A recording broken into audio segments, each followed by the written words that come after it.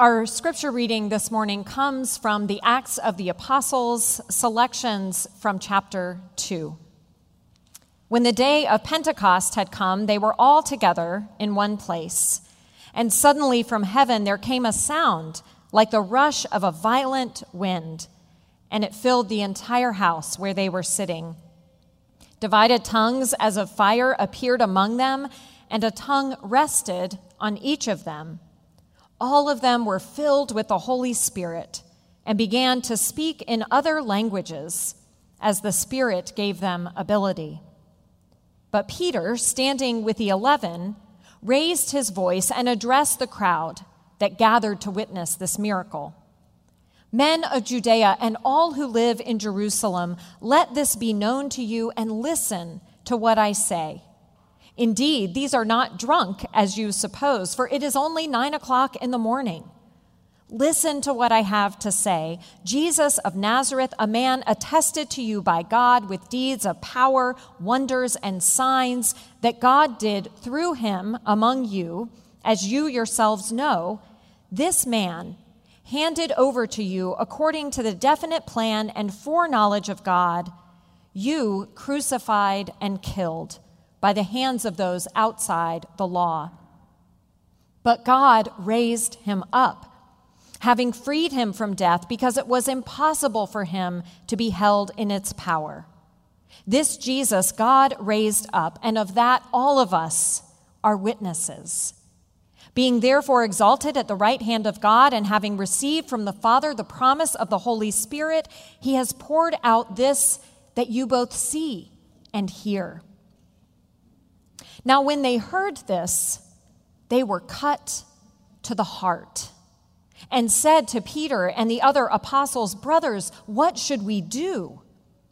Peter said to them, "Repent and be baptized, every one of you, in the name of Jesus Christ, so that your sins may be forgiven, and you will receive the gift of the Holy Spirit." So those who welcomed his message were baptized, and that day about 3,000 persons were added. They devoted themselves to the apostles' teaching and fellowship, to the breaking of bread and the prayers. This is the word of the Lord. Thanks be to God. Today is Pentecost, the day we remember and celebrate this gift of the Holy Spirit. Sometimes we think of it as a birthday, the birthday of the church. It's a time when we reflect on what it means for us to have received this gift. Then and now, the Spirit is a gift that affords both power and responsibility. The power to speak in new ways, to share the story of God's love revealed in the life, death, and resurrection of Jesus. And the responsibility to gather people together, all kinds of people, into a community, the church, that is notable for unity in its diversity. The church did not come together because a group of like-minded people came together around what they had in common. The church was not created by people who spoke the same language or shared the same culture or background or ideologies. If the church was a human construction, that's exactly what would have happened. But Pentecost reminds us that the church is not a human construction. It is one of God's most astonishing miracles. The creation of the church by the power of the Spirit was a mighty act of God. In the third installment of the Lord of the Rings trilogy, when it is time to gather together far-flung people to defend the land of Gondor, the characters rely on a system of signal fires. Huge pyres had been set up on mountaintops throughout the land. When one pyre was lit, the people who saw it would know it was time for action. In the movie, this way of signaling comes to life when the first signal fire is lit high on a mountaintop. Moments later, you see on a mountaintop far off in the distance that the next pyre bursts into flame, and then the next, and then the next, until all of Gondor can see these fires and know it is time to unite. The church began when the first apostles received the Holy Spirit, which came first as a rushing wind and then as tongues of fire on each person present that day. But the church persisted and grew from that moment right up until today because the apostles nurtured the Spirit's flame by sharing it, sharing the good news with more and more people. The Spirit empowers the apostles to go out and meet the people around them where they are, literally speaking their language. The Spirit continues to give us that same power and responsibility to keep going outside the church, to meet people where they are, and to invite them to claim their part in the gospel story. But then and now, there was nothing easy about this task. 5 years ago, a journalist who was traveling with then Secretary of Defense James Mattis asked him what worried him most in his new position. The journalist expected the answer to be ISIS, or maybe Russia, or the defense budget. Instead, Mattis said, "What worries me is the lack of political unity in America, the lack of a fundamental friendliness. It seems like an awful lot of people in America and around the world feel spiritually and personally alienated," he said, whether it be from organized religion or from their local community school districts or from their governments. That was 5 years ago, before a global pandemic that polarized us even further, before an election that's been falsely contested, before this calcifying of extreme views on both the left and the right that has made our politicians increasingly unwilling to seek consensus and compromise. The lack of unity in American life right now is undeniable. And we feel that. We feel the weight of that. We all carry the anxiety that comes with that, the fear of what it means for us to be so divided. And as Christians, we experience that in a particular way because we long for our faith to offer hope and healing wherever there is anxiety and fear and division. And yet, as James Mattis recognized 5 years ago, more and more people feel alienated from organized religion, from the church. Now, this alienation has been a long time coming, a lot longer than 5 years. But it is made more pronounced when we see churches aligning themselves with political parties or figures even more than they align themselves with Jesus.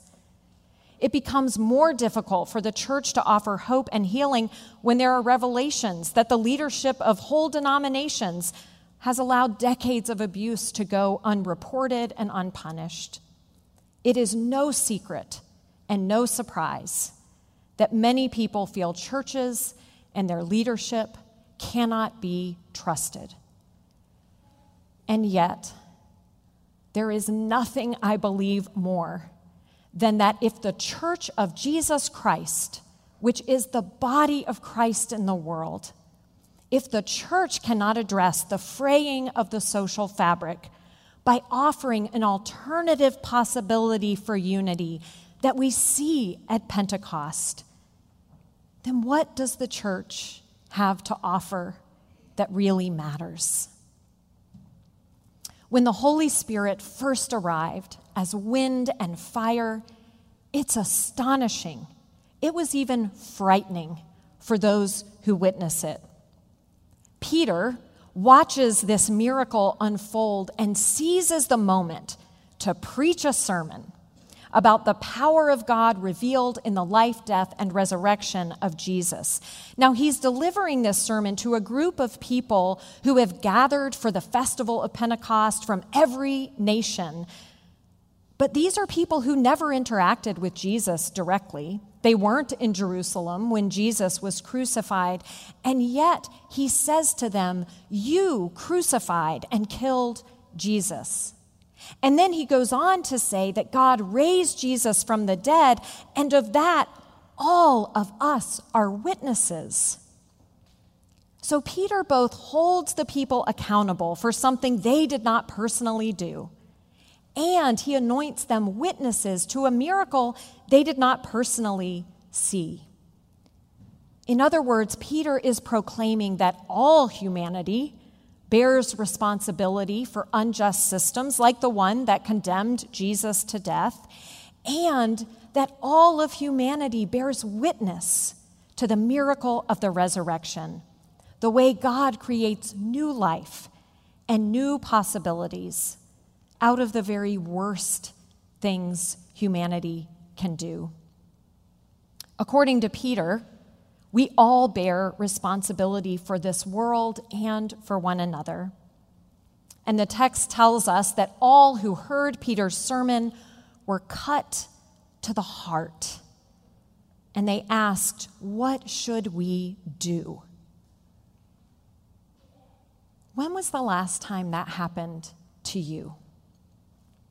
When was the last time your heart contracted in grief and anger and contrition and a recognition of the ways we're all complicit in the injustice and disunity around us, even if we didn't personally cause it or knowingly participate in it?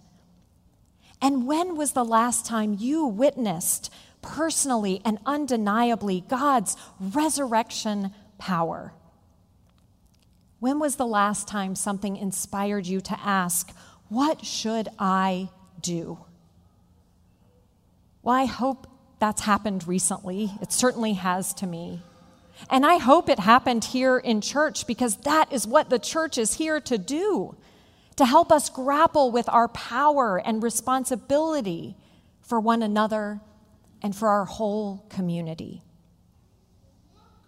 Today, we are ordaining and installing new leaders to our session, the governing body of our church, and to the diaconate, the body of those who extend the ministry of God's love and care to our congregation. It is an incredibly challenging time to assume a leadership role in any organization, and the church is no exception. The stress and the grief of these last few years, even before the pandemic, have frayed the bonds of love and trust that hold us together. Like the people gathered on that first Pentecost, the differences between us are significant. And yet, you said yes to the invitation of this congregation, which is the call of the Holy Spirit, to bring your gifts, your love, your discernment, your wisdom to this church in this moment. You said yes to the work of keeping the fire of the Spirit burning and accepting the power and responsibility that comes with that gift. When those who gathered on the first Pentecost heard Peter's sermon and were cut to the heart by it, and they asked, "What should we do?" that is when the Spirit rushed in. They were baptized by the Spirit, and they became a community devoted to teaching and fellowship, breaking bread, and prayer. God's church is the place where we come together and tend the fire of the Spirit. And we do this the same way those first followers did, by sharing our stories with one another, by asking for and offering help, by listening closely to each other, even when we disagree, by breaking bread and sharing meals together, and by praying with and for one another. These deceptively simple practices are a healing antidote to the fear and anxiety and division all around us. And when we do those things, we not only heal ourselves, we keep the fire of the Spirit burning bright so that we can be people of compassion and grace and truth when we go outside these walls. In The Lord of the Rings, for those signal fires to be ready to be lit at a moment's notice, there was a core group of people whose job it was to tend each flame so it would be ready when the fire needed to be lit. That core group in our time is the church. It is all of us. It is the elders and deacons whose job it is to discern the movement of the Spirit within these walls and to look for where the Spirit is calling us to serve beyond our walls. It is each person who comes to worship, who gathers for teaching and Bible study, who meets together in fellowship, and who holds each other in prayer. All of us have been called to keep the fire of the Spirit burning because we need that fire today just as much as it was needed on the first Pentecost. We need the Spirit to surround us with God's presence and to rush in to fill us up when the awareness of our sin cuts us to the heart. We need the Spirit to help us witness resurrection moments whenever they happen. The time for us to come together in spirit and service and love, in wisdom and compassion, in justice and truth for each other and for the world is now. It is Pentecost. The Spirit is here. Together, let's keep this fire burning. Amen.